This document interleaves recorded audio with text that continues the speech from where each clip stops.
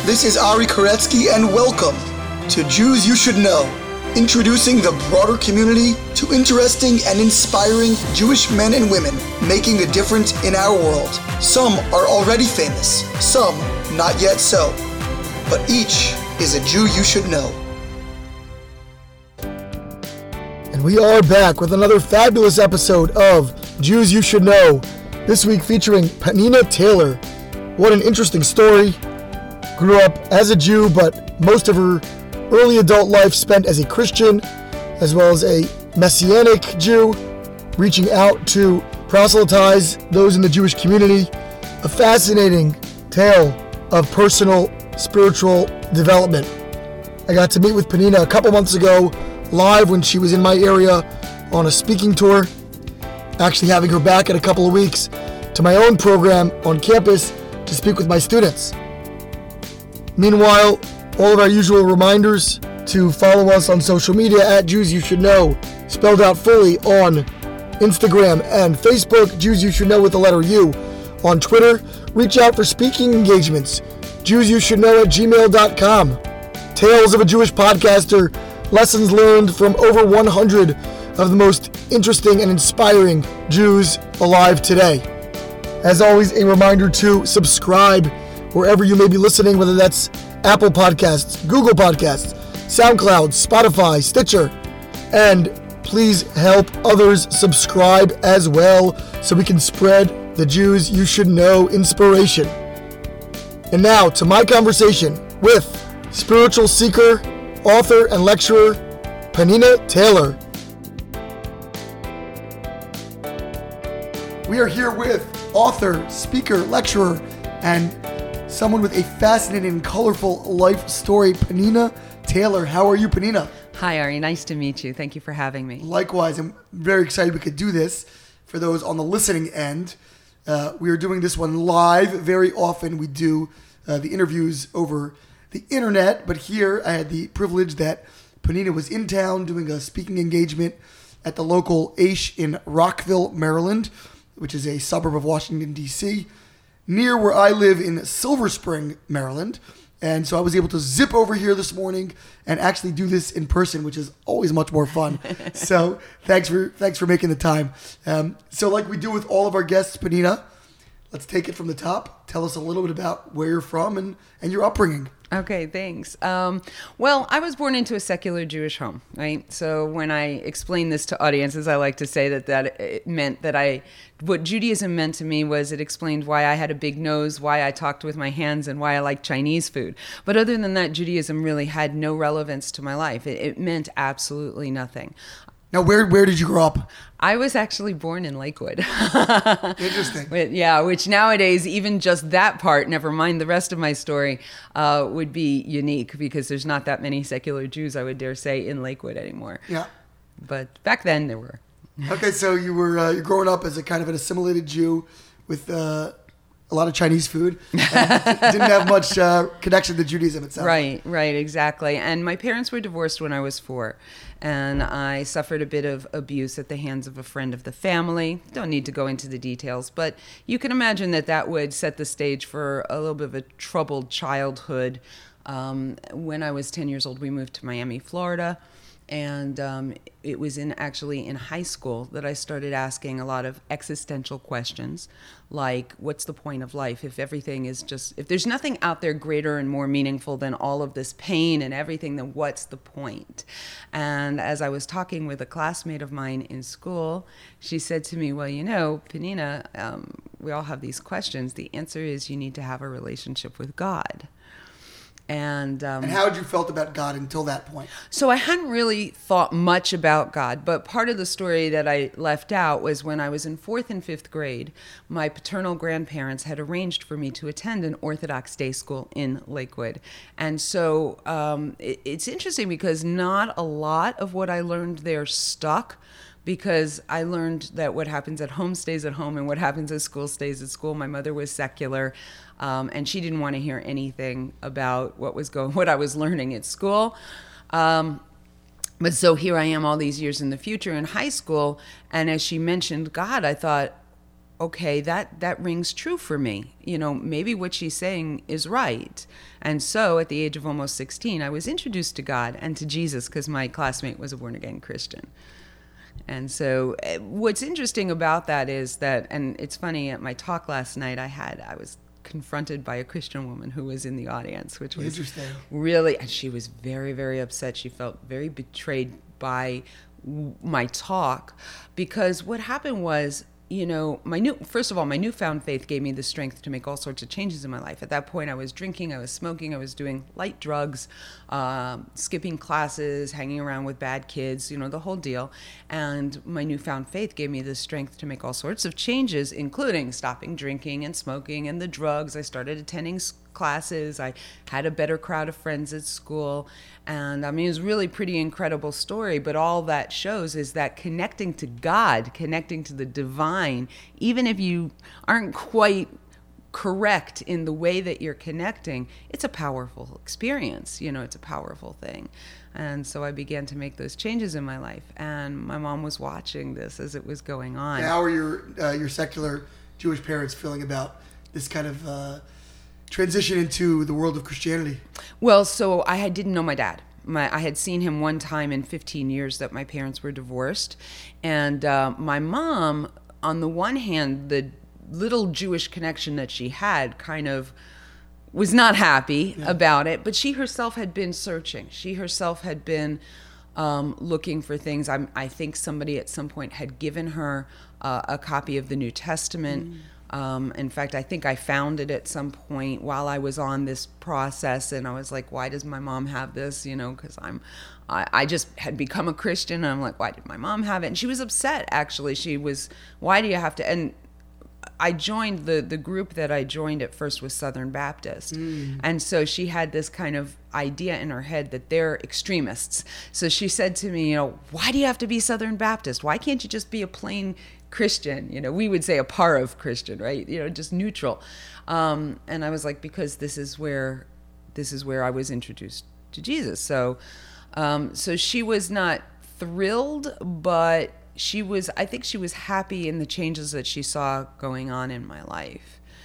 How did the Christianity sort of manifest itself? In other words, were you just going to church every day? Were you going to Bible studies? Were you? Yes. What was the? Yes. How did that change your life? Anybody who knows me knows that if I believe something's Go right, all in, I huh? go all in. Absolutely. I was attending Bible studies in school. I was in high school, so every Sunday I was going to church. Wednesday night meetings, anything that was available, I was part of it.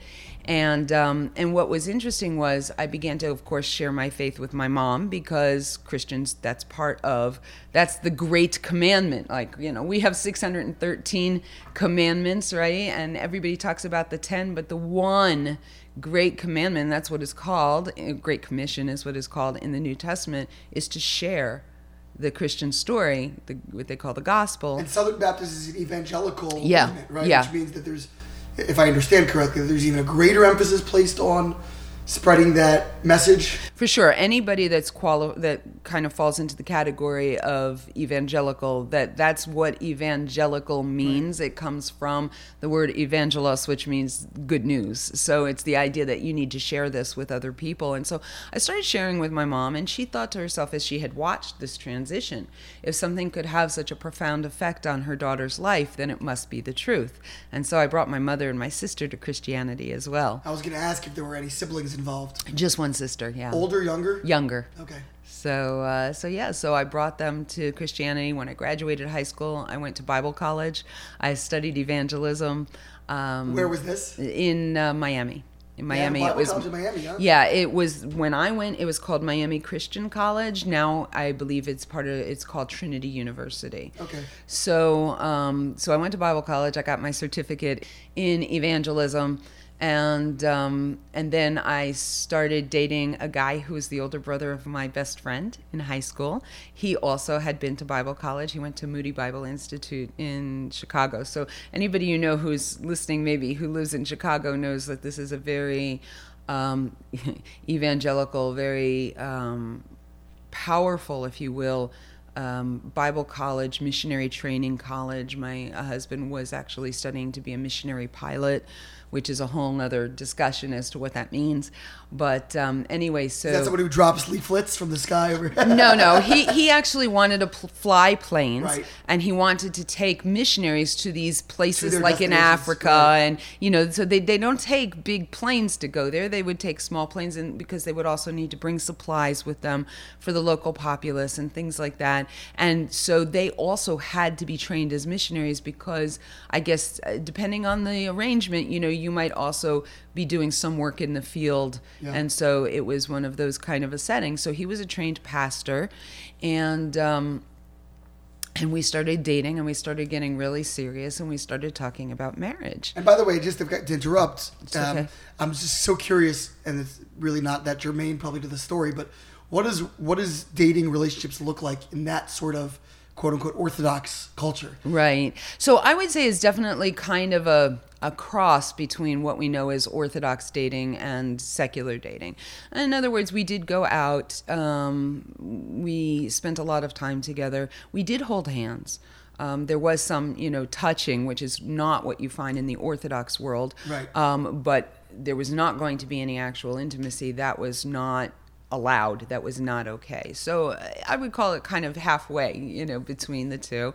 We dated for 9 months, which is a lot longer than you would find in the Orthodox world, because once we discover that we've got the right person, we make it quick so that there's no temptation to do anything Right. that they shouldn't do.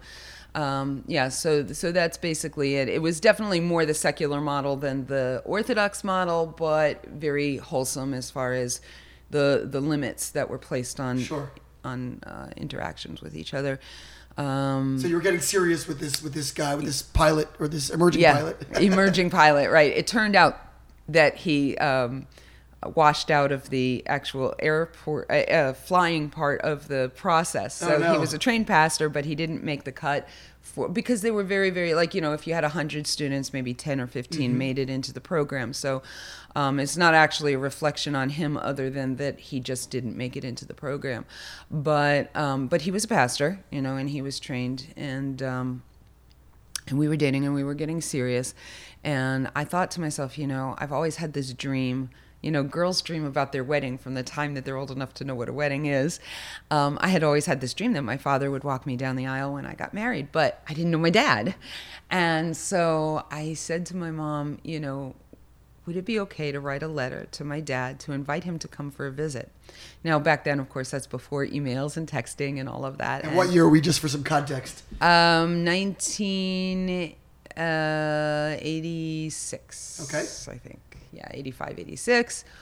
And so I asked my mom if it was okay to write him a letter, and she said yes. And I wrote a letter to my dad, and I invited him to come visit. Now, remember, we're living in Miami, and he's actually living still in New Jersey. So you knew where he was. I knew where he was, not exactly. I knew he was in New Jersey. I didn't know where. He wasn't in Lakewood. And he agreed to come for a visit. So he came down for a couple of weeks to visit with us, and we were getting to know him, and he was getting reacquainted with my mom. And at some point he says to my mom, I think I'm falling back in love with you. Would you remarry me? Wow. And my mom said, well, I'm kind of falling back in love with you too, but we have a problem because I'm a born-again Christian and you're a secular Jew, and that's not going to work.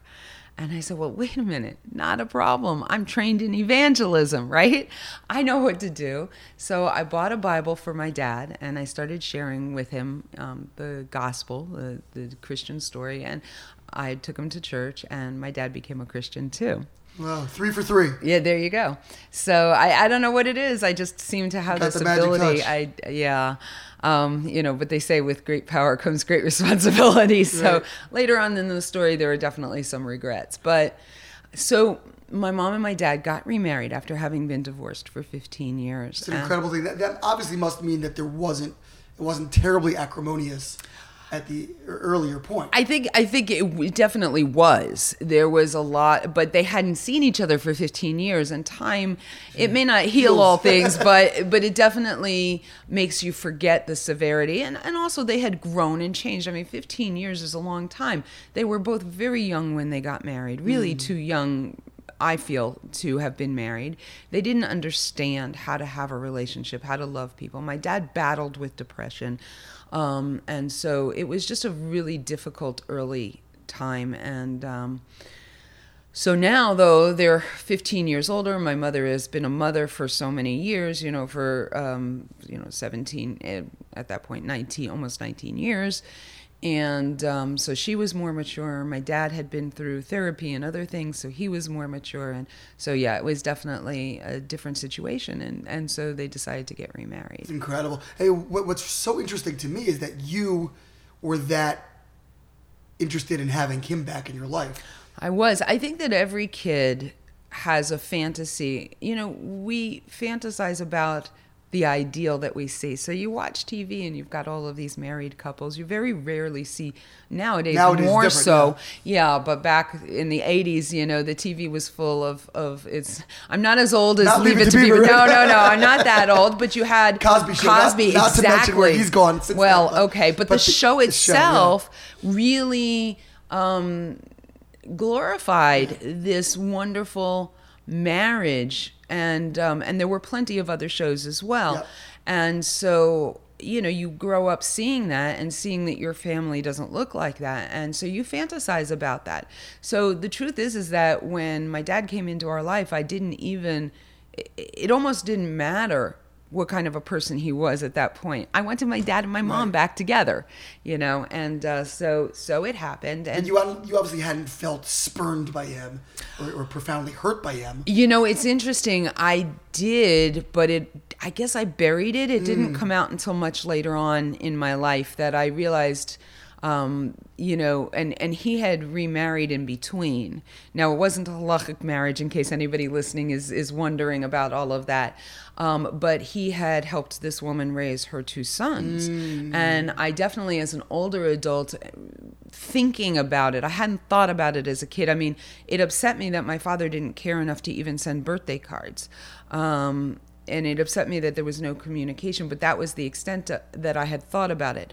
As an older adult, I really had to deal with the hurt and the pain of, those 2 boys were good enough for him to be a father to, but he didn't father me. Yeah. And he didn't love me enough to have me in his life. Of course, I didn't understand all of the complexities of the pain of the divorce and what that would mean as far as his ability to connect to us. Exactly. Did you ever get to sort of confront that and with him directly? I imagine. Yeah, later on, he actually passed away about 6 years ago. There was certain levels of discussion, but no, I actually made the conscious decision as I went through my own healing process. I made the conscious decision not to confront him because of the fact that he was, in my opinion, very fragile emotionally.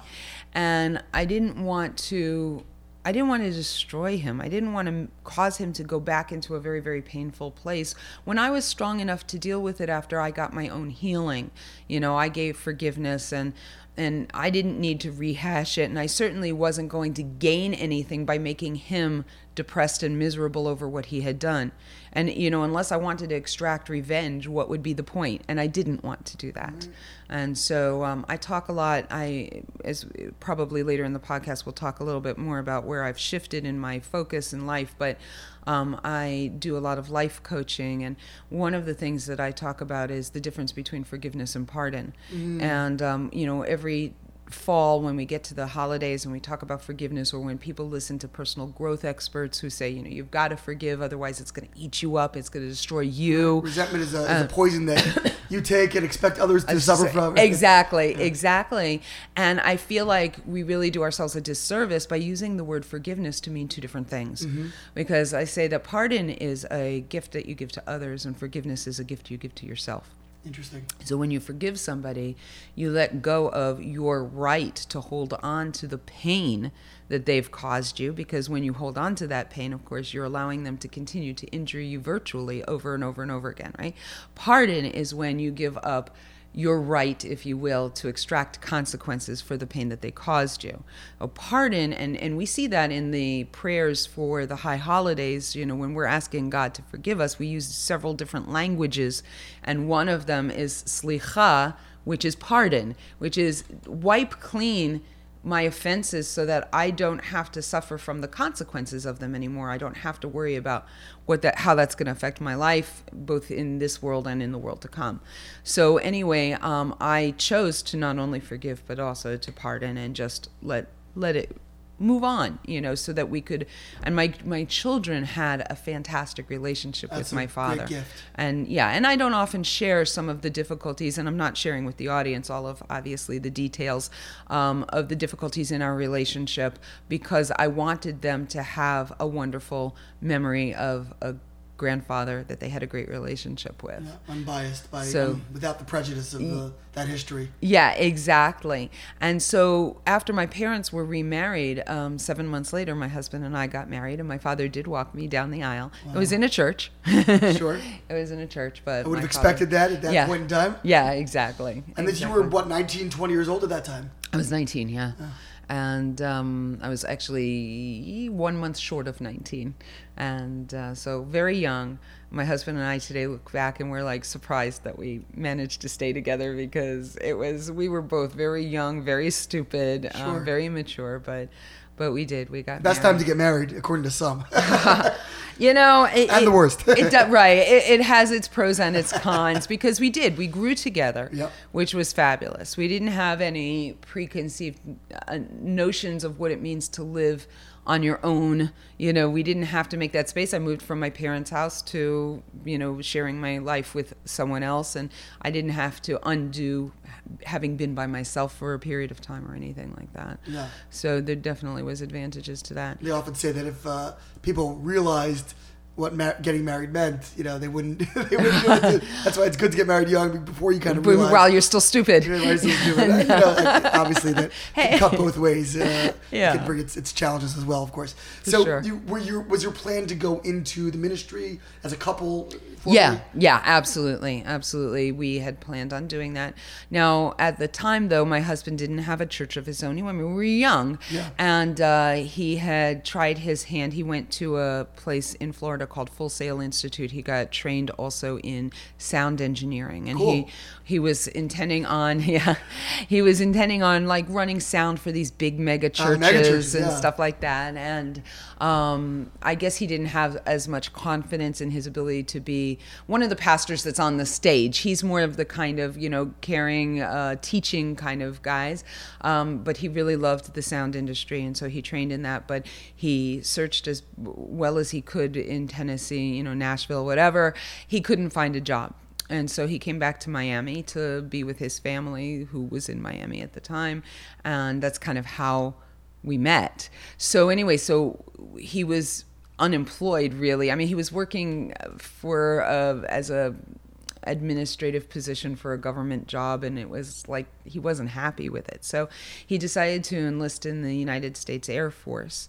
And so when we got married, he was new in the Air Force. We married after boot camp, but while he was still in technical school, and he trained in electronics engineering. Did he consider again going back into the pilot space at that point? I think he was afraid to.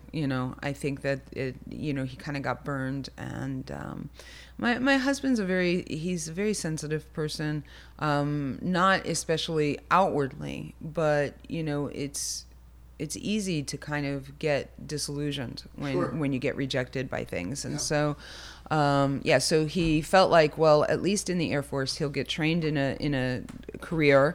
They're not going to kick him out for at least 4 years, so it's guaranteed that he'll have a job. And it's a way to support a family, and that was his biggest concern. He couldn't support a family on a barely above minimum wage government administrative job, and this was going to give him a career that he would be able to support a family with. And so we got married, and he ended up getting stationed in England, which was one of the places we had requested, and so we wanted to, we were young and wanted to explore. Exactly, and he had the options of England and Germany and I think Japan, but we chose England.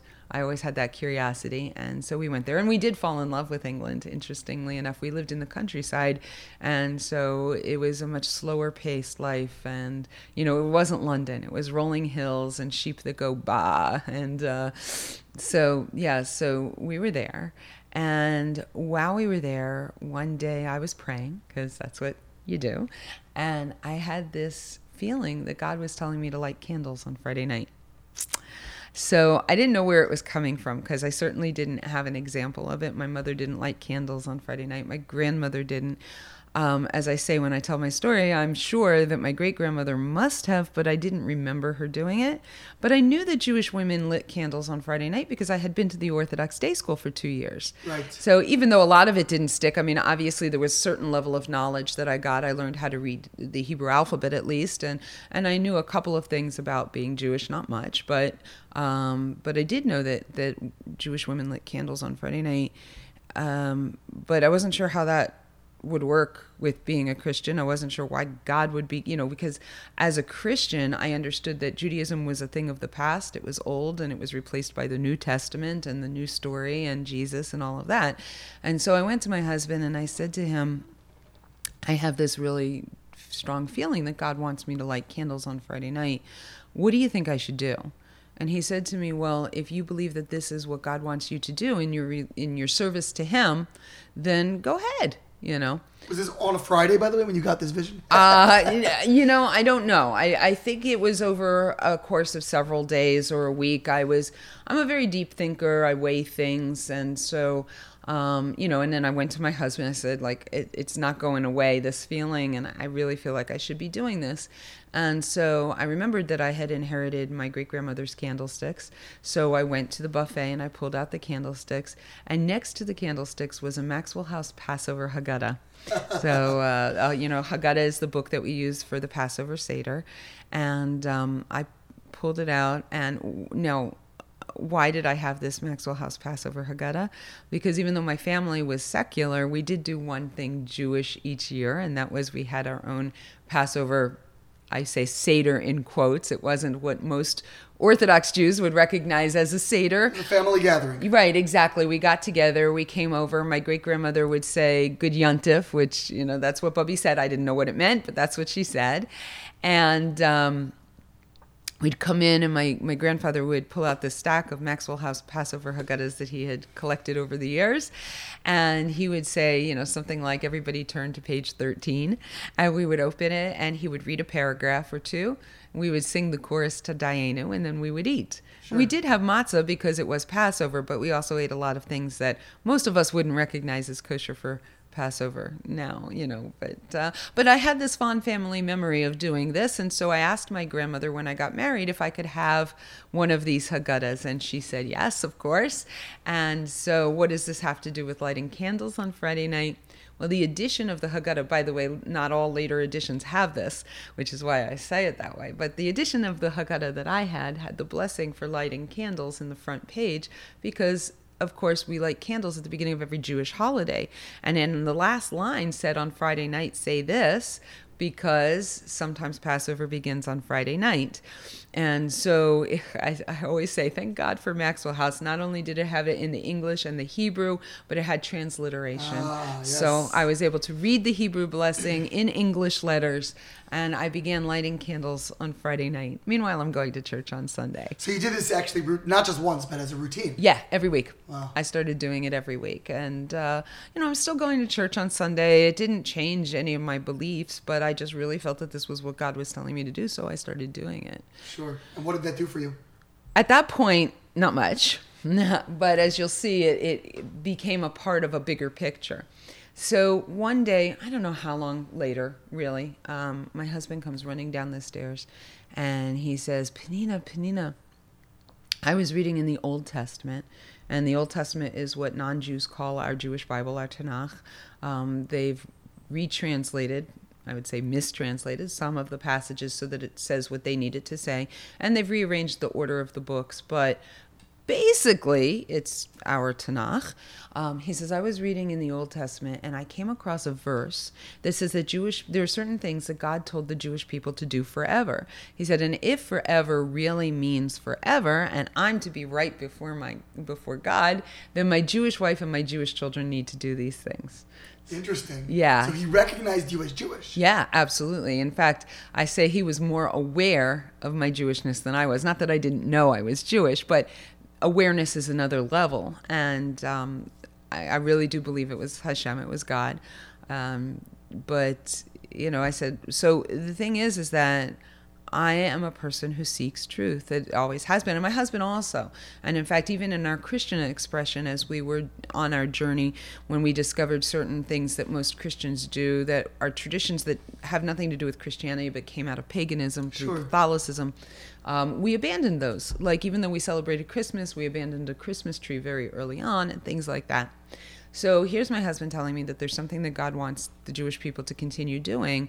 And so I said, okay, go ahead, shoot. He said, well, it says in the Old Testament that God told the Jewish people not to eat pork or shellfish. And I was like, you mean no more ham and cheese sandwiches? And he was like, yeah. And I think, well, I have to think about this for a minute. But again, if this is what God wants me to do and I want to serve him in truth, then I'm going to do it. And so I agreed, and I decided to stop eating pork and shellfish. So here I am, I'm lighting candles on Friday night. I'm no longer eating pork or shellfish, and I'm still going to church on Sunday. Sure.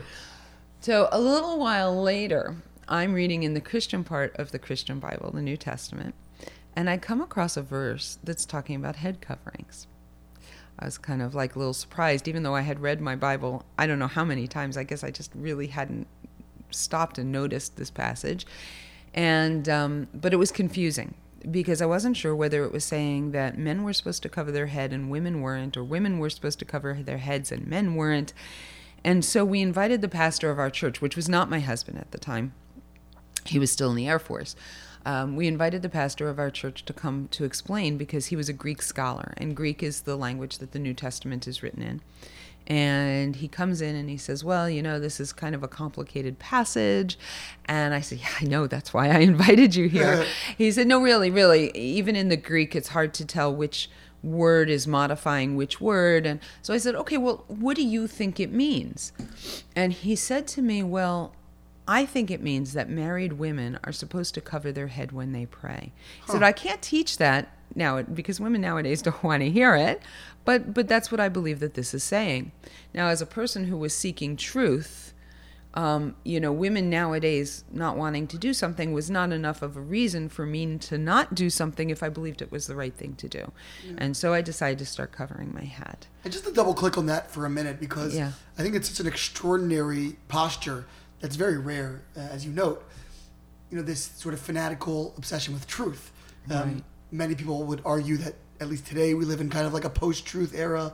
Others have pushed back on that. But regardless, I think it is fairly obvious that many people are not seeking sort of a pure intellectual truth in life. Right. There's a big, a large hybrid or sort of mixture of emotional and personal bias and whatever it is. And again, not to judge, we are composite beings. Yes, absolutely. Intellectual, but you seem to have this sort of this bent towards finding the pristine, idealized truth and then following that at all costs. Right. Where do you think that came from? Oh, that's a really good question. I just do believe that it's something that God put in me, that's part of my makeup. I mean, I'm definitely an emotional person. There's no question. And I definitely think that, especially religions, faith systems need to take into account the emotional part of it, because most people are, like you said, composite beings, and emotion does figure into it very greatly. And as a person who worked later in trying to help Jews come back to Judaism, I realized that there are some times when emotion is everything, and you have to cater to that, and you have to recognize that. And there are so many people that go into Christianity specifically because of the emotional pull, because Christianity, because they don't have the same restrictions we do as far as worship, so they have a lot of music. It's very emotional. It feeds that, and it feels good. And people need to feel good. I try to explain to my friends who have come out of Christianity and go into Judaism, they're like, that's the one thing I really miss. I really miss the worship music and the singing and the stuff like that. And the Shabbat singing just, in the shul, in the synagogue, just isn't quite the same. And I try to explain to them, go get yourself invited to a Jewish wedding, because that's where we experience the kind of joy that Christians experience on Sunday morning. And there's a really good logical reason for that. In the Christian world, the church is the center of Christian life. That's where everything happens. That's where everybody comes together. And in Judaism, the synagogue, we make the mistake of thinking a synagogue is a Jewish church, and it's not. The synagogue is only a facility that facilitates our doing our duty, right? Because our prayers, the formalized prayers, they're not as much about the relationship with God as they are a replacement for the sacrifices for the nation that were done in the temple, back when we had a temple. And so now that's why we have the morning service, the afternoon service, and the evening service. They replaced those, and that's part of our national identity. But we have, and some sects, of course, are better at this than others, but in the Hasidic world, we have this idea of hitbodedut, of personal prayer, of pouring out your heart to God. And so for Judaism, the center of Judaism isn't the building, it's the home. And so where we celebrate Judaism at its core is when we're making a new Jewish home. There's a new Jewish home being established at a wedding, and so that's where you have this incredible outpouring of joy and celebration. And so I try to encourage people who are struggling with this transition from this incredible unrestrained joy that they experienced in worshiping God in the church, and they don't necessarily find, although definitely it's more so in some groups than in others. Get them invited to a Carlebach. Exactly. Exactly. And my community in Israel, our Friday night prayer service is a Carlebach style service, and it's incredibly full of joy. But it's at the Jewish wedding that you really experience this unbridled joy, and that's because we've made another Jewish home, and we've built onto the community, which is where the center of Jewish life is. And I think that that's like a really important That's a really interesting reframe. point. Yeah, I like that. Yeah. Okay, so you were, back to the story, you were deciding to cover your hair. Why not? Right. Yeah, and so it's funny because I tell the story about how, I started with a hat, but I'm very distractible, and I found that I wanted to talk to God, because that's what prayer is, talking to God. And I found that I did it more than once a day, and so I frequently had to go find my hat, and it was rather inconvenient for the moment. And so I decided that what I would do is I would buy a scarf. And I didn't have any example of any women that covered their heads. The best I could do was the Amish women with their little bonnets on their head, Otherwise, I had no example. So I said, okay, well, I'll go get a scarf and I'll wear it around my shoulders, around my neck. And when I want to pray, I'll put it on my head. And when I'm not praying, I'll have it on my neck. And that way I won't lose it. Won't misplace it, and kind of get out of the moment when I want to talk to God. But I discovered that I talk to God throughout the course of the day, and so the scarf is on and off. Exactly, on and off and on and off. Scarf off. Exactly, and so I just decided, you know what, forget this. I'm just going to cover my head all the time, and so I started wearing a scarf all the time. Oh my. So now here I am. I'm lighting candles on Friday night. I'm not eating pork or shellfish. I'm covering my head all the time, and something began to happen inside of me. At the time, of course, I didn't know what it was, but now I call it my spiritual identity crisis. I believe that once, that my Jewish soul began to become at odds with my Christian faith. So I'm a firm believer that once a Jew takes on a mitzvah, any mitzvah, just one of the commandments, and begins to do them, even if they don't realize that that's what they're doing, they open a conduit between their soul and God, and a communication begins to happen. And so I had this restlessness going on inside of me. Well, my mom and my dad came to visit us in England. I was about to have my second child, and last I had left them, they were attending a nice little Assembly of God church in Pittsburgh, Pennsylvania, and I'm helping my mom unpack her suitcases, and one of the suitcases is full of Judaica items. Shofars, tzitzit, talits, kippot, yarmulkes, prayer books, And I turned to my mom and I'm like, Mom, what's with all this Jewish stuff? And she says, well, while we were in Pittsburgh, we discovered a group of Jewish people who were born Jewish, who had become Christians and had found a way to synthesize their Jewish heritage with their Christian faith. And they called themselves Messianic Jews. Now, I had never heard of this term Messianic Jews before, but I had heard of Jews for Jesus. And I really thought that maybe this was the answer to what was going on inside of me. And so a year later, when we came back to the United States, we sought out a Messianic congregation. We started going. We actually got ourselves stationed in the Washington, D.C. area because that's where my parents were living. Where were you living exactly? Bowie. In Bowie, okay. Yeah, great. yeah. We lived in Maryland a total of 16 years. Oh, wow. Laurel and Bowie were our primary first places. Okay. So Laurel's not far from Silver Spring. College Park, where I work. Yeah. Yeah. Right exactly. on Route 1. Yeah, exactly. Because my husband was stationed with the NSA and stuff like that. So, I'm not allowed to say that. I was going to say, I'm not allowed to say that, right? Anyway, so we started attending a Messianic congregation, actually, that was in Annapolis, which is a long drive. Eventually we switched to Washington, D.C., but it was still, every Messianic congregation that was in driving distance of us was an hour's drive away. And so one day my parents approached my husband and I, and they said, the closest congregation is an hour away, and Paul's a trained pastor, and Penina at this point, we had been involved in lay leadership now, for I don't know how many years, but ever since we got married, and so I sang and I played the guitar, and I had led women's prayer groups and Bible studies and stuff like that. So my dad's like, Paul is a pastor, and you've got also these leadership skills, and Mom and I also have leadership skills, but we're also very administrative, and I think that the four of us together would make a great team. Why don't we start our own Messianic congregation? And so my husband and I prayed about it, and we decided that that was what God wanted us to do, and we started our own Messianic congregation in Bowie, actually. And at the time, though, I thought to myself, if we're going to be doing something Jewish, because it's called Messianic Judaism, maybe we ought to know a little something about Judaism, don't you think? Sure. And so I went to the Jewish bookstore looking for a book on Judaism. Well, I discovered, of course, that there's lots of books on Judaism in the Jewish bookstore. What bookstore did you go to, by the way? Rabbi Lisbon's. Was it Libson's? Lisbon's. Lisbon's Judaica. Yeah, exactly, which I don't believe exists anymore. He Yeah. sold it many years ago now. But at the time, it was user-friendly. It was accessible. Yeah.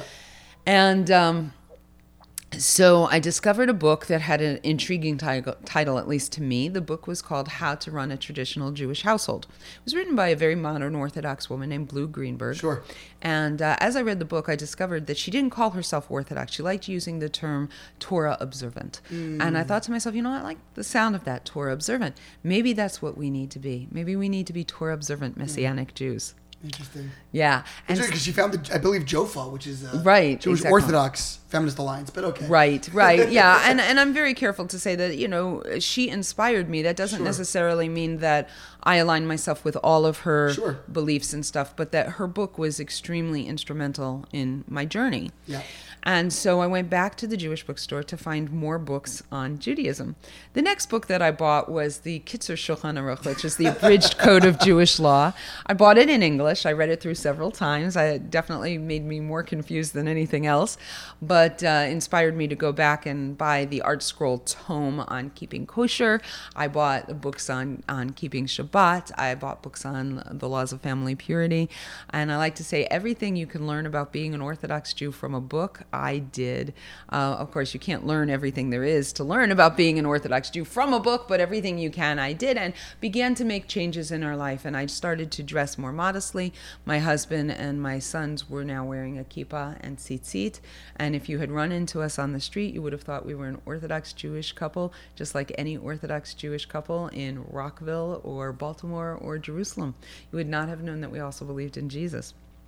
I'm very curious because I think there's a perception that there's something very duplicitous, manipulative about the Messianic Jewish, whatever you want to call it, in Jews for Jesus that movement. Absolutely. And that they're people kind of, sheep's in lamb's clothing or whatever the... wolf's clothing. Well, sheep in wolf's clothing. Yeah. And kind of people that are intentionally and deceptively sort of dressing themselves up in order to attract Jews into their congregations and then proselytize about Jesus. Sure, no but it question. sounds like you were not doing that. Okay, so we definitely we even have Jews for Judaism has copies of letters from some of the people that started the more modern incarnation of Messianic Judaism, and their goal was to create a church that looked like a synagogue that would attract Jews, and for the sole purpose of converting them to Christianity, no question. But just like a lot of other things, once you get beyond one generation, you start to have people who that's their identity. And it's not about being deceptive, even though it is in and of itself deceptive. Sure, that's not the intentions of the individuals. Correct. And yes, because this great commandment is to proselytize and to get people to believe. And you have to understand, too, not that I want to whitewash the dangers or anything, but they're coming from actually a very altruistic place. And that is this idea that if you don't believe in their Messiah, that you're going to burn in hell Eternal forever. damnation. Exactly. Yeah. And they're actually, for the most part, very good, caring people who care about other people's souls. And they don't want to see that happen. And so they want to share this good news with you so that you will embrace the Messiah and you will... I mean, there's lots and lots and lots of errors in the whole trail, the whole worldview that's involved in Christianity. And I actually wrote a counter-missionary book in addition to my own story because I was giving a course in this in Jerusalem and I wanted to make it available to people more widely. But I think now that we're looking at, I think, like the third generation, if you will, of Messianic Jews in the modern incarnation of Messianic Judaism, I think you see more and more a lot of this. I was raised with this belief, and just as we're willing to give regular Christians kind of the benefit of the doubt that even though sharing their faith is part of their faith, so yes, we do have to be on the lookout for them seeing us as prey, if you will, at the same time, we do see them as simply good people who love God and misunderstand how God relates to the world and to people, and we give them a lot of latitude. But because Messianic Judaism, or Jews for Jesus, whichever terms you want to use, are definitely encroaching on the Jewish space, if you will, in their look and their feel and everything, it's definitely a more complicated situation. But for me, becoming Messianic was about my Jewish soul and my Jewish identity, and trying to make a... what's the term I'm looking for? Trying to harmonize. Yeah, that's a good term. Create harmony between my beliefs and who I knew myself to be, born a Jewish person. It's interesting is that on two fronts. Number one, my impression of sort of mainline Christian groups has been that there was an intentional sense that the old covenant had been replaced. Absolutely. Theology, and there was an abrogation. I'm no scholar, but I understood that. The whole idea was that the Council of Nicaea, and that they replaced. There was no longer a need for active mitzvot and things like that. Right. So, although of course these things are written in the Old Testament in the Jewish Bible, they were no longer necessary to observe. So why did you feel that you needed to observe them? A, and B, did your husband feel that pull as well, or he felt that was only for you as a quote-unquote Jew? That's a really good question. So the thing is that we looked from this new perspective, if you will, back into the New Testament and said, wait a minute, Jesus was a Jew. He kept the mitzvot, right? And if he is the promised Messiah who fulfilled the prophecies in the Jewish Bible, which he didn't, by the way, but, I just have to add that. But if he did, then it can't be wrong for us to be believers in him as our faith and do these things. And if anything, it's probably the more authentic way of being a Christian. Of course, we know from history that the earliest Christians were Jews. Sure. It didn't take very long for it to become primarily a non-Jewish religion. It was very, by 30, 40, years later, it was primarily a non-Jewish faith, especially after Roman Empire and adapted it. Even before that, Jesus said some things in the New Testament that are understood to mean that he was saying that he was going to come back and fulfill all of those things that he hadn't done, because of course everybody looked around and said, wait a minute, Messiah is supposed to bring world peace, and he hasn't brought world peace. And he said, I'm going to come back before this generation tastes of death. So everybody understood that certainly within 100 years he was going to come back. So it wasn't when he didn't come back. And the Jews are like, no, okay, we understand we have this idea of potential messiahs. Maybe he is, maybe he isn't. Obviously, there's some things documented in the New Testament that the Jewish establishment was not happy with him. How much of it is true or not, we're not 100% sure. But the Jews say, okay, so we'll wait and we'll see what happens. Well, after 50 years of not coming back, 60 years of not coming back, all of the original believers are now dying or dead. And he hasn't come back. And so, like many of the messianic movements throughout our history, we said, okay, he wasn't the Messiah. Maybe he was a potential Messiah for our generation, maybe not. But he definitely was not the Messiah. He didn't come back. He didn't do what he was going to say. He didn't bring world peace. He didn't reestablish, worship in the temple and all of that. And at that point, the temple had been destroyed or was in the process of being destroyed, depending on which part you're looking at. And so then what the non-Jews said, well, if he's not the Messiah, then we're kind of we're messed up here, because the early church was preaching this idea that if you believed in the Jewish Messiah, in some way you were becoming part of the Jewish people without having to convert, but that you were now part of the chosen people, part in God's economy, so to speak. And so when he didn't come back, and they were like, we're screwed. I mean, what are we going to do, right? They said, okay, so we must have misunderstood. He's not the Messiah, Moshiach, who is going to be a physical king, who's going to bring a physical rescue. The word Yeshua in Hebrew, right? That doesn't mean spiritual rescue. It means physical rescue. And it only ever means physical rescue, which I think is an important people to understand, because a lot of the Messianic Jews will say, well, his name isn't Jesus. His Hebrew name was Yeshua, and that's what he did. He brought a spiritual salvation. But the word Yeshua in Hebrew doesn't mean spiritual salvation. It means a physical rescue. So when he didn't come back, they said, okay, well, maybe he was the Moshiach. He was a savior, a spiritual thing. It wasn't a physical thing. And when he comes back, he'll take care of all of the physical prophecies. They had to change the idea from this physical redeemer to a spiritual redeemer, because clearly he didn't come back and bring this, world of peace and everything that the Jewish scriptures said that the Messiah was going to do. So anyway, that's kind of where the transition went from. But and so as it became a non-Jewish faith, really, I think that the church, especially when you say, how the Roman Empire kind of institutionalized it as the state religion, and of course Constantine recognized the power of religion and used it as a tool to use control over people, and of course we know where that went, the Spanish Inquisition eventually and all of that.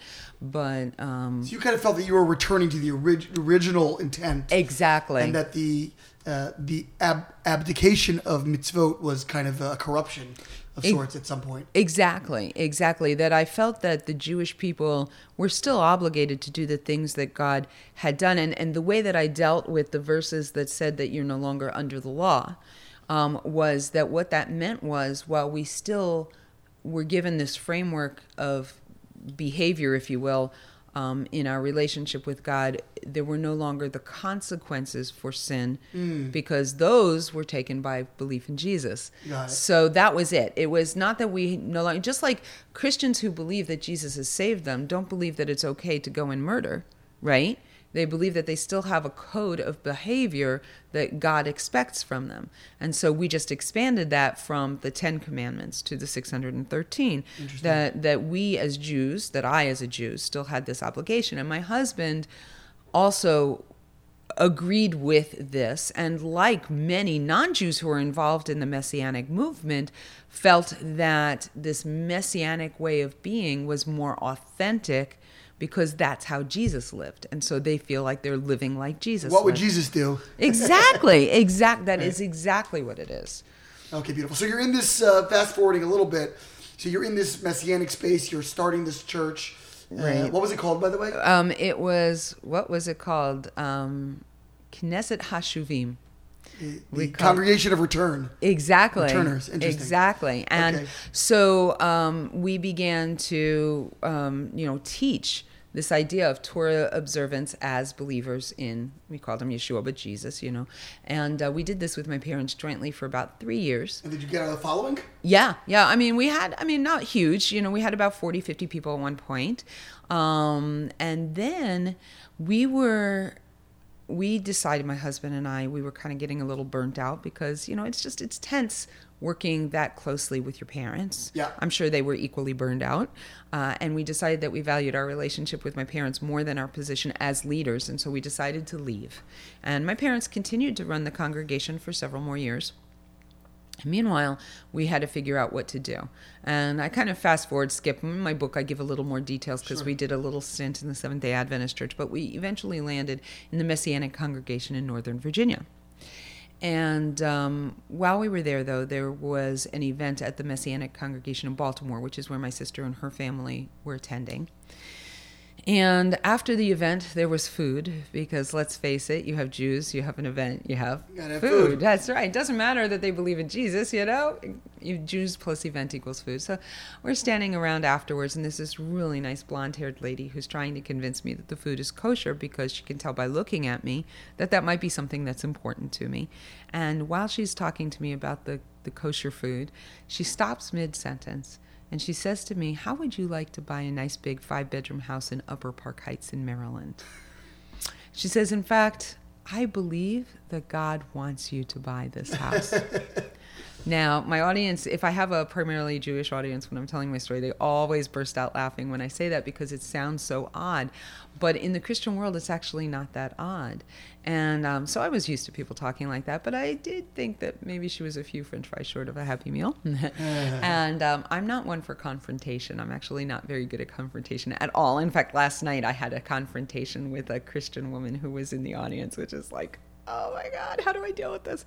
So anyway, so I decided how I would deal with it was I would tell her I needed to talk to my husband because, like, marriage 101, blame it on your husband. Sure. Works. And I knew what he was going to say. He worked in Northern Virginia. We were attending a congregation in Northern Virginia. We were eventually going to move there. Baltimore was nowhere on our radar screen. And, what? Are you crazy? So I go over to my husband and I tell him about what this woman had said. And she even offered to hold the mortgage for us so we wouldn't have to qualify, And This was her house? Or this was her house. She owned she was this trying house. to move. She wanted to sell the house. And so instead of reading the script and telling me I was crazy and we weren't going there, my husband says, well, we can take a look at it. So as I say, I had it on good authority. That was the first and last time I was ever speechless. But we made an appointment and we went to go see the house. And long story short, we drove up to the house and I got this feeling like I was home. We went in, we fell in love with the house. It was 3 times the size of the house we were living in, and I was homeschooling 4 children in my dining room. My walls are closing in on me. So, of course, I fell in love with the house, and it had a lot of character, too. And what street was it on? it was on West Strathmore Street, Sure. Across from what is now Benos and used to be Rambam. Sure.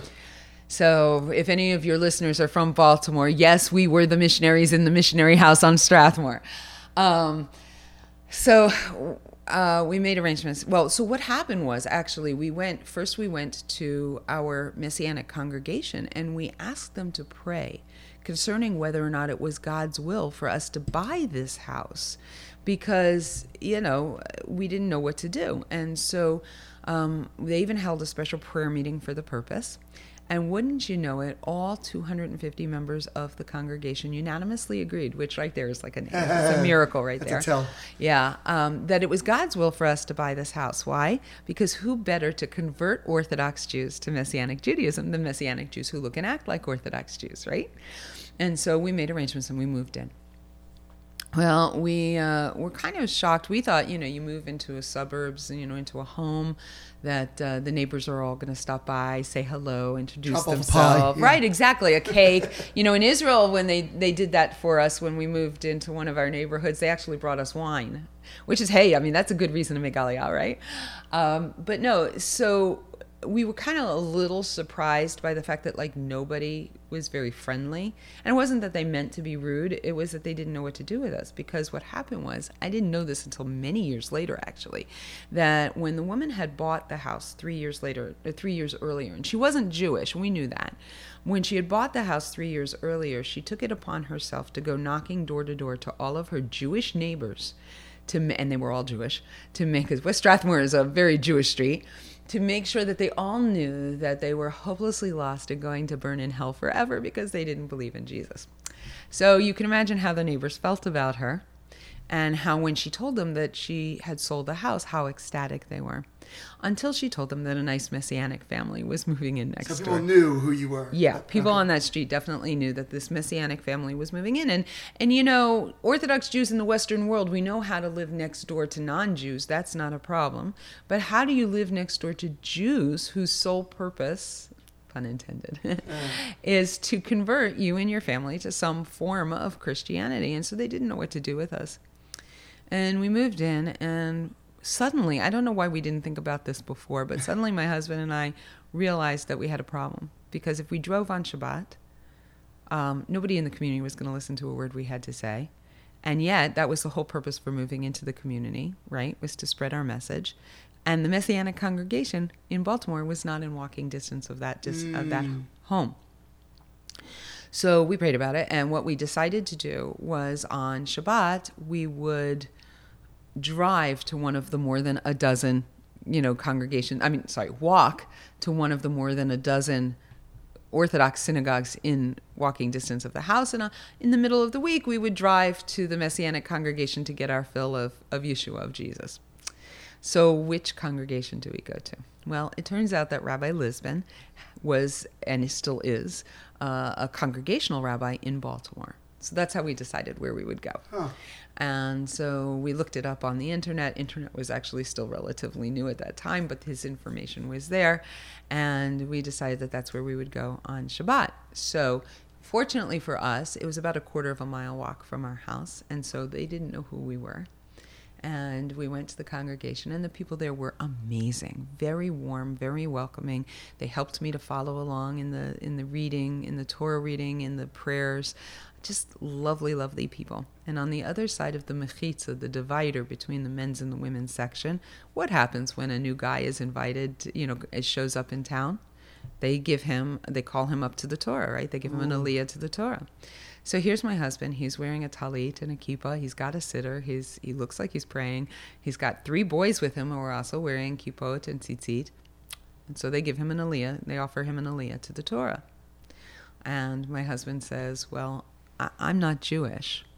Now, that's an interesting point, and I make it a very big point when I give my talks, because it's important for the Jewish world to understand that in Messianic congregations around the world, there are a lot of non-Jews. In fact, there are more non-Jews in Messianic congregations than there are Jews. And that's okay. They can attend whatever kind of church they want to go to. But they're learning not only how to act and look like Orthodox Jews, but they learn how to make the blessings on being called to the Torah. Some of them even learn how to pray, read from the Torah. And then they'll visit an Orthodox synagogue, be counted in a minyan, be given an aliyah, and instead of saying, I'm not Jewish, they make up a fake Hebrew name. Right. And they're creating a deception. They're not being honest. And I say it's a crime against the Jewish people. Okay, that's a little harsh, but still, it's not right. It's not honest. But your husband didn't do that? No, my husband is a man of tremendous integrity, and he said, I'm not Jewish. So what was the reaction there? So I'm not 100% sure in the moment. They were probably, the congregation was probably used to getting some visitors that weren't Jewish or whatever. Prospective converts or something like that. Right, exactly. And so, I'm sure they were just like, okay. So they knew my husband wasn't Jewish, and they knew that I was, and so therefore the children were as well.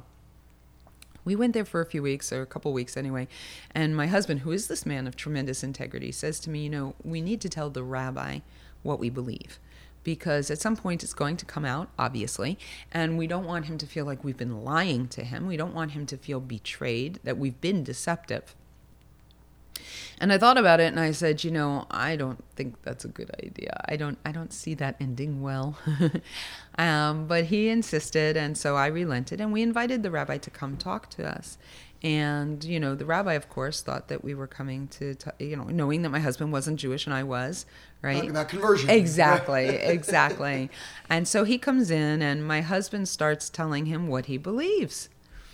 And after a minute or two, he stops him and he says, well, you don't believe that anymore, do you? To which my husband says, yeah, I do. So in the moment that it took for shock to register on the rabbi's face, I began to see my world implode because we had just moved into this very expensive house. We couldn't turn around and sell it. I was homeschooling my children. They were starting to make friends in the community.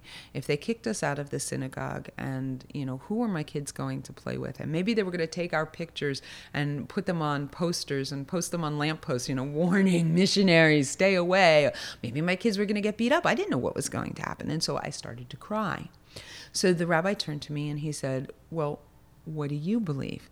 Really, really wise man, picked up on this moment of emotionality. And at this point in my story, I had been a Christian for 17 years.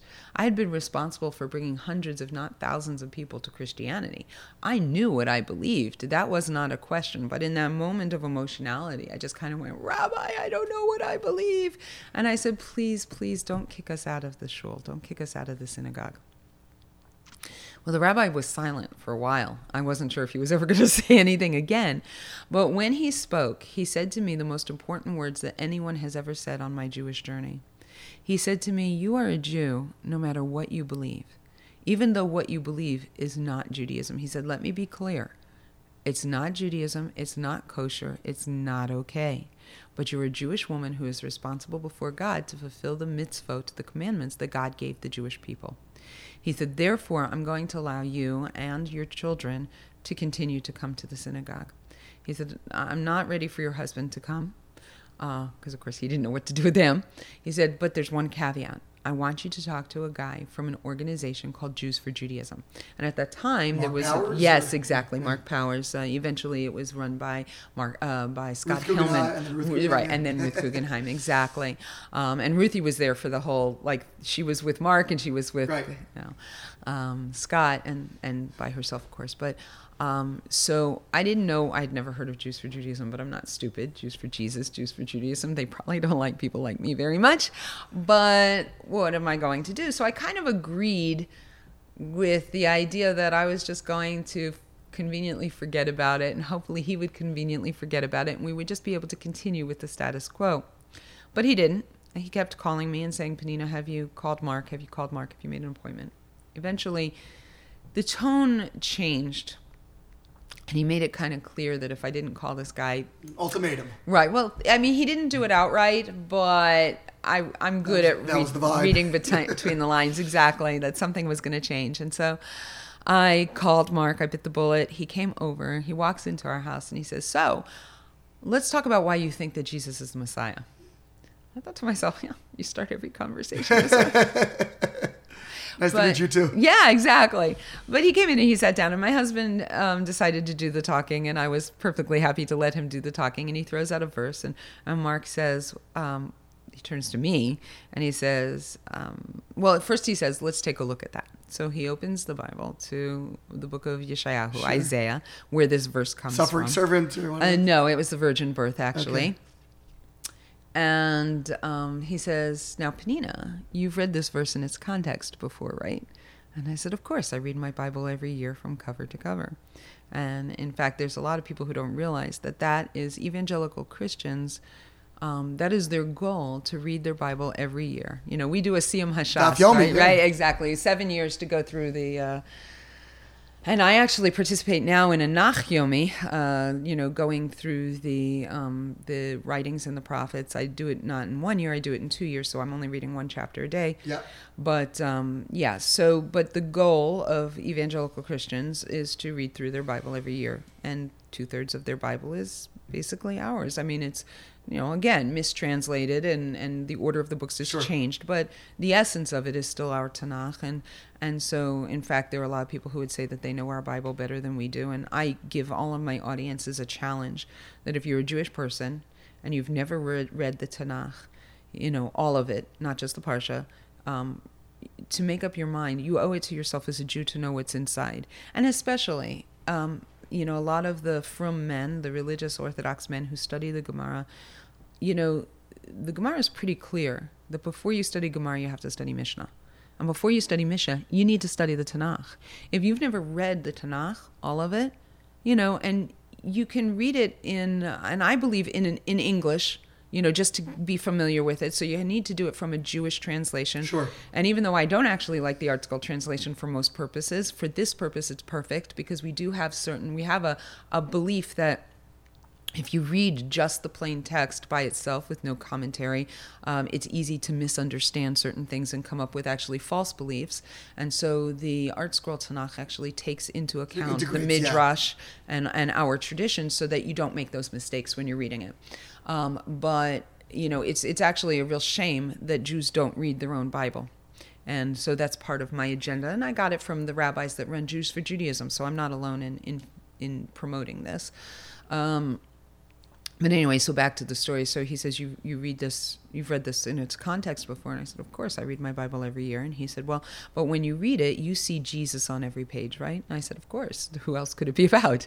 And he said, well, I want you to do me a favor just this once. I want you to read through this chapter with me without having the bias that it must be talking about Jesus. I want you to put yourself in the shoes of the people to whom Isaiah was writing, which was 700 years before the destruction of the Second Temple, 700 years before Jesus ever walked this earth.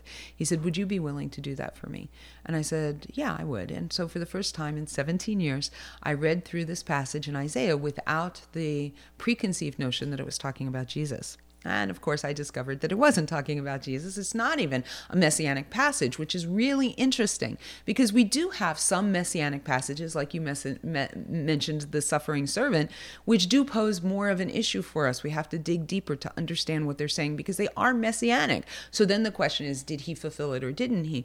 But Isaiah chapter 7 isn't even a messianic passage, and we know how it was fulfilled.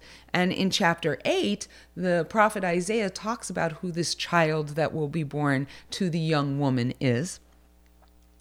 And anyway, so I read through this passage and I realized it wasn't messianic. And he showed me how that particular verse has to be mistranslated in order for it to say what they claim it says. Na'ara, right? It's translated as virgin instead of young woman. Right. Well, right, exactly. It's not Na'ara. It's, I'm drawing a blank at the moment. It's, instead of Betula, it is Alma. Alma, thank you. Yeah. Okay, so let's start that again. Not Na'ara, it's Alma, which just means youth. It doesn't, right? It doesn't have anything to do with whether or not a person has been intimate with another person, and that's a whole nother lesson about male and female anatomy and the choice of the words. And the prophet Isaiah uses the word Betula, virgin, in other verses in chapters preceding this. So if that's what he really meant, right, that's what he would have used, but he didn't, because that's not the point. And he says who this woman was in the next chapter.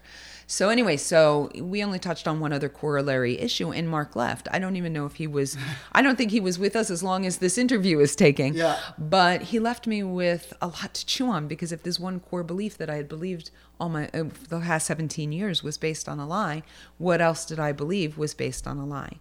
And I'll make a long story short. I just went back and I visited his office every other day, asking him, what about this verse? What about this verse? And he said, let's take a look at it. And I didn't take his word for it. I went back to Jews for Jesus. I went back to my pastors. I went back to my friends.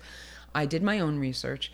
And unfortunately, what I found was that, we have this verse in the book of Mishlei, which is Proverbs, that says the first person to make a case seems right until another comes along and argues against it. And I discovered that Christianity was banking on the fact, in quotes, fact, that Judaism doesn't have an answer. Because when you really dig down deep, the only thing that we were left with, I was like, okay, Judaism says this, Christianity says this, what's the correct interpretation of this verse? That it really always boiled down to, we know what it looks like, but we know he's the Messiah in our heart. We know he's the Messiah. And for somebody who was seeking truth, that emotional connection was not enough. Yes, I believed in him. Yes, I had had miracles happen in my life in that context.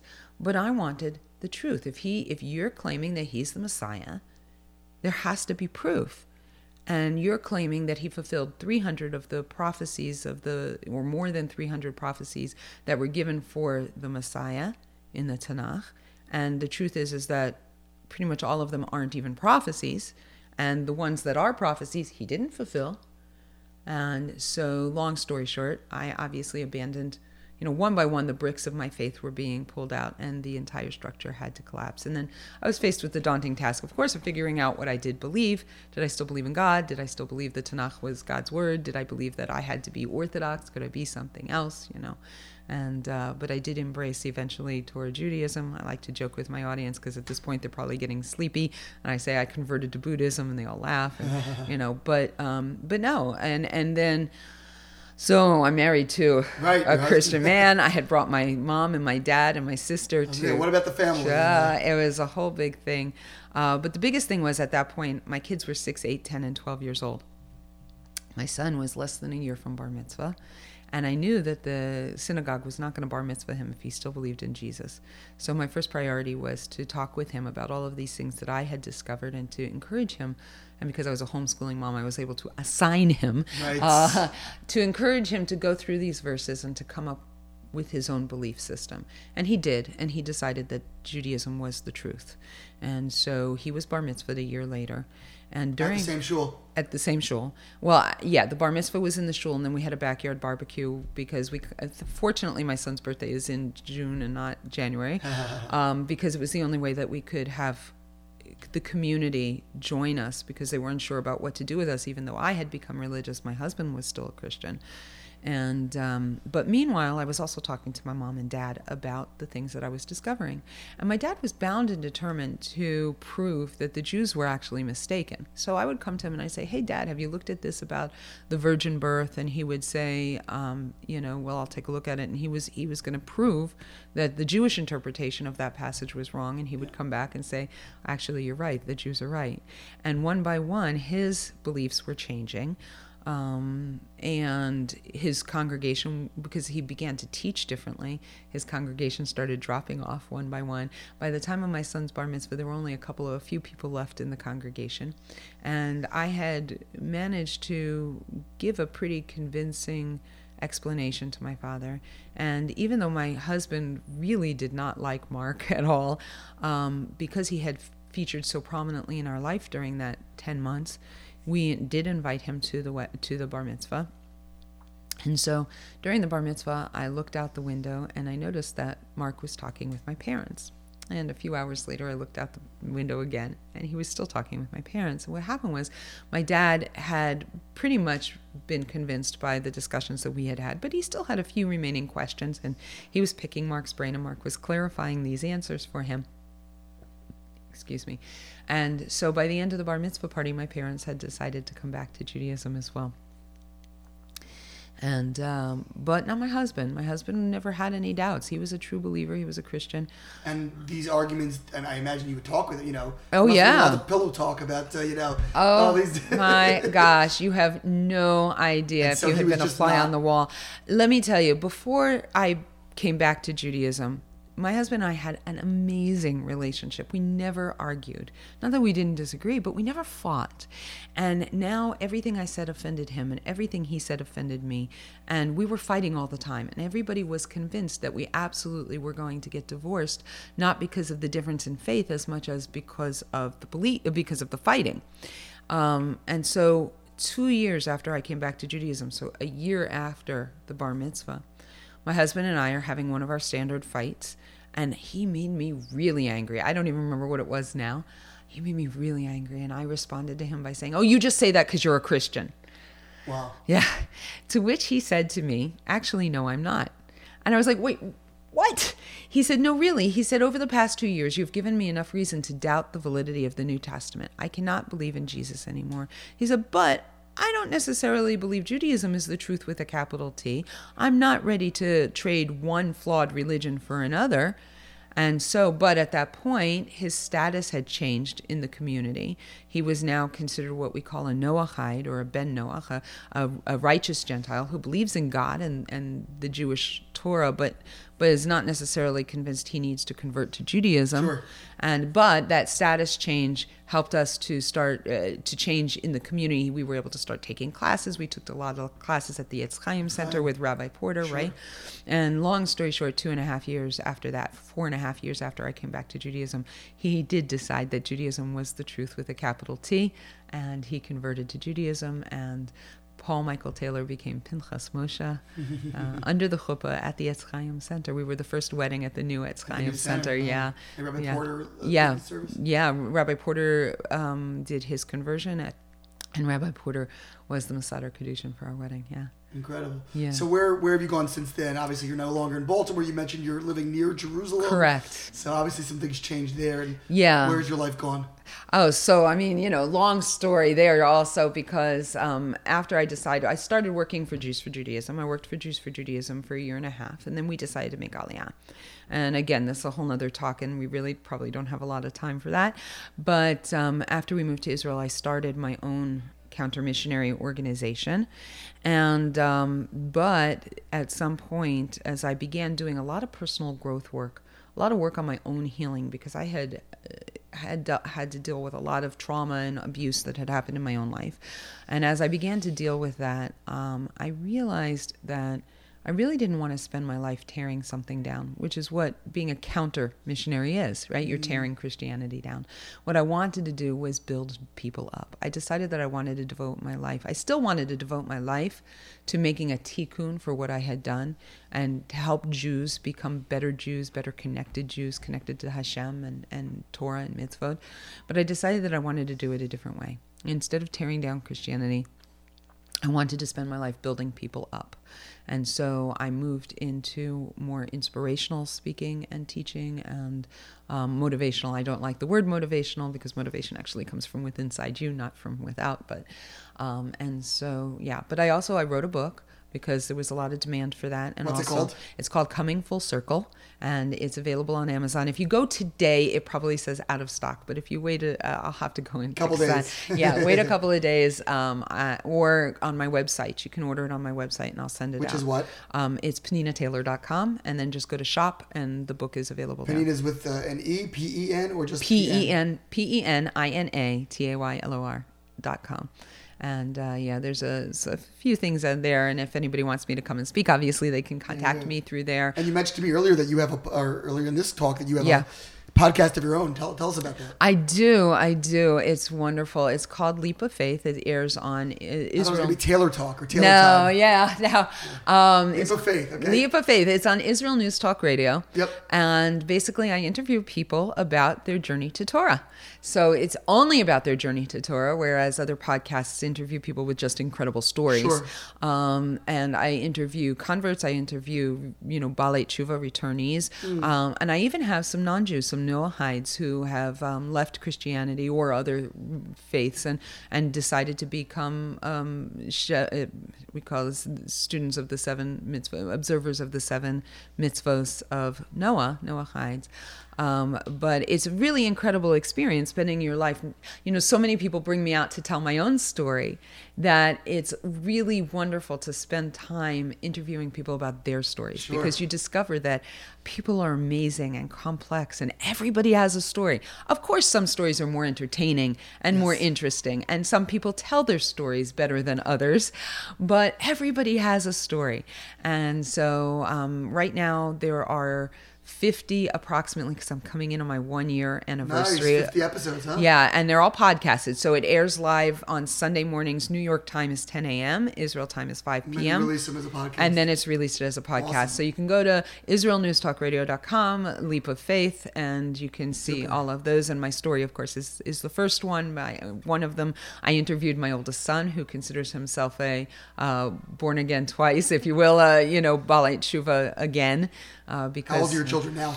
Now you're going to ask me to tell my age. Not your age, just theirs. You Yeah, well, I had had them at 10. I had them at 10. We know that's not true because we got the story. Right, exactly. No, my kids are now 26, 28, 30, and almost 32. Wow. And are married? They're all married. They're all religious. They all live in Israel, although my youngest is currently spending some time in America with his in-laws, his wife and her family. But they all live in Israel. They all have children. We just saw the birth of our ninth grandchild. Yeah.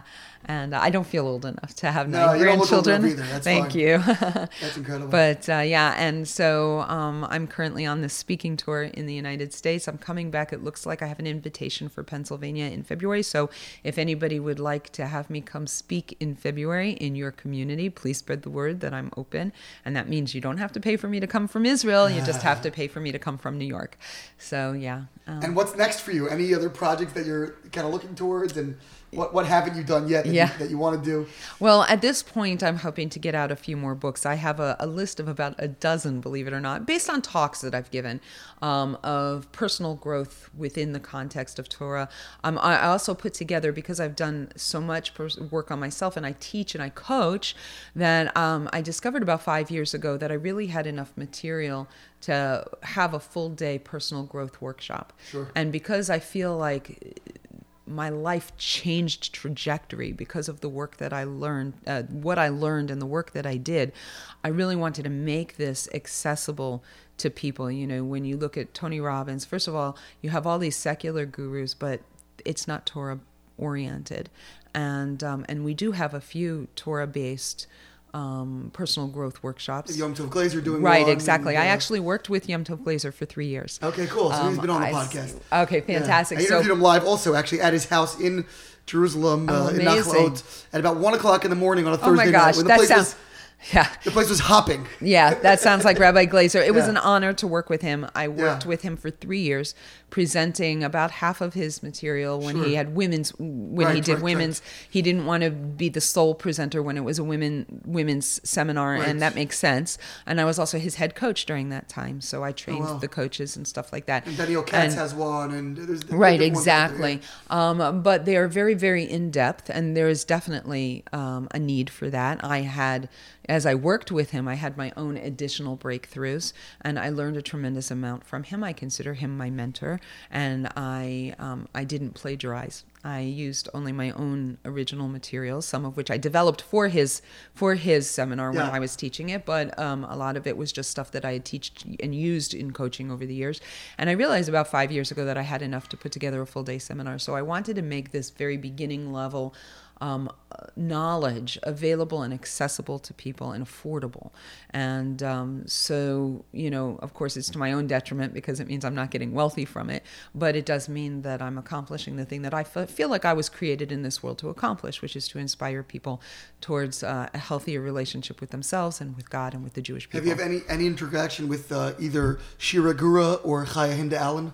Not directly, but of course I've heard of. I've interviewed both of them, and they. Well, right. So Shira, I actually had a coaching opportunity at one point very early on, but so I made this full day workshop. Right now I'm going to be giving one in Houston. If any of your listeners are in Houston, there's still tickets available. Please, I need a minimum number of people to make it worthwhile. And so I still need a few more people to buy tickets for Houston. That's February 15th. It's a Sunday. That's this coming Sunday. I don't even know if this is going to air by then. December 15th. Yeah, December 15th. But it's all day. And then the 16th and 17th, I'm doing it as 2 pieces in the evenings in Las Vegas. But I'm happy to come back out in February and do either a full day workshop or a 2-evening workshop for any community that would like to do it. Wonderful. Yeah. Wonderful. Well, it sounds like quite the saga. You've done, quite full circle. Has anyone that you were really close to kind of remained in the Christian world? How about your sister? My sister is still a believer. But we have a fantastic relationship. Every time I come back to the States to speak, I try. It doesn't happen every time, but I try to spend time with her. Where does she live now? And she lives in Western Maryland. Mm-hmm. And I remember there was one time she had pneumonia, And I came and I spent 2 weeks with her and helped her. And it was really fabulous because at the end of our visit, she and I were both in tears. We were going to miss each other, of course. And she turned to me and she said, you've really changed my view of Orthodox Jews. She said, I no longer believe that you're going to hell. And I felt like we've made progress. That's a step. And the cool thing is my sister and I have this unspoken agreement, if you will. We talk about God, and we talk about religion within the Jewish context. We don't talk about anything that we don't both agree on. And we have a wonderful visit with each other, and we love each other, and we spend time with each other. And the parts that we don't agree on, we just, we've got so much more in common than her belief in Jesus, and whether or not I do. And I think that that's like a really important lesson. If you have a close friend or a family member who doesn't share your beliefs. And this is actually a principle from Rabbi Glazer, and that is that we have to learn the difference between acceptance and approval.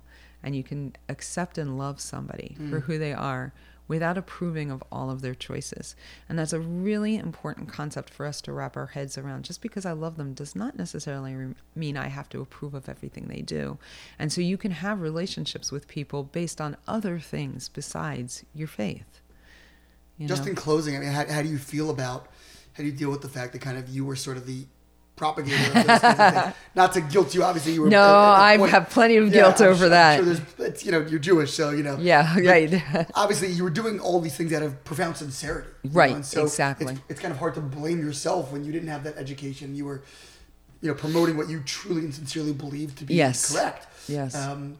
Nevertheless, I imagine there's that just inherent sense of feeling, I caused somebody to do something which I just now profoundly disagree with. Right. How do you kind of square with that? So fortunately for me, it's funny. I had an interview with Huffington Post once, and that was one of the questions that they asked. And the answer that I gave was that I do regret that I had not brought all of the Jews that I had brought to Christianity back to Judaism. Although, thank God, I did have the opportunity to reconnect with a few of them and to bring them back. But the vast majority of people that I brought to Christianity were not Jewish. The vast majority of them were non-Jews. And while I still regret that as well, that is not as big of a deal. And the primary, I was accused by the watchers of the readers of Huffington Post of being a racist because I cared about the Jews and not the non-Jews. But the truth is, of course, Judaism doesn't believe you have to be Jewish in order to have a relationship with God. So I believe that if they're sincerely connecting with God, even if it's misunderstood through Jesus, they're fine, right? Judaism believes that all of the righteous have a place in the kingdom of heaven. So, it's, but I mean, that is why I devoted my life to trying to help Jews to come back from Judaism. At first, it was actually arguing against Christianity, but there are plenty of people who do that and do a very good job at that. Whether you're talking about Michael Skobac or Tovia Singer. Exactly. And of course, when I'm asked, I will. And frequently I'm brought in by the the Israeli counter-missionary organization Yad Lachim when they, especially if they have a woman who's an English speaker, I'm a very appropriate choice to talk with them. And so I will.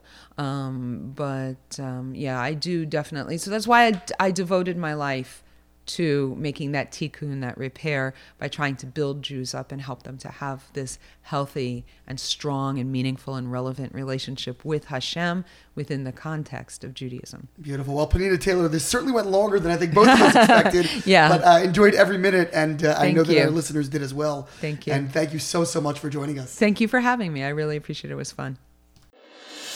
This has been Ari Koretsky on Jews You Should Know. Please visit us at JewsYouShouldKnow.com and subscribe at iTunes, Stitcher, or wherever you consume podcasts. Find us on social media at Jews You Should Know. If you'd like to become a supporter of this podcast, we would greatly appreciate that, and you can do so by visiting patreon.com. That's patreon.com/JewsYouShouldKnow. Finally, if you have enjoyed this podcast, please leave us a review so that we can continue to grow and introduce many more people to Jews You Should Know.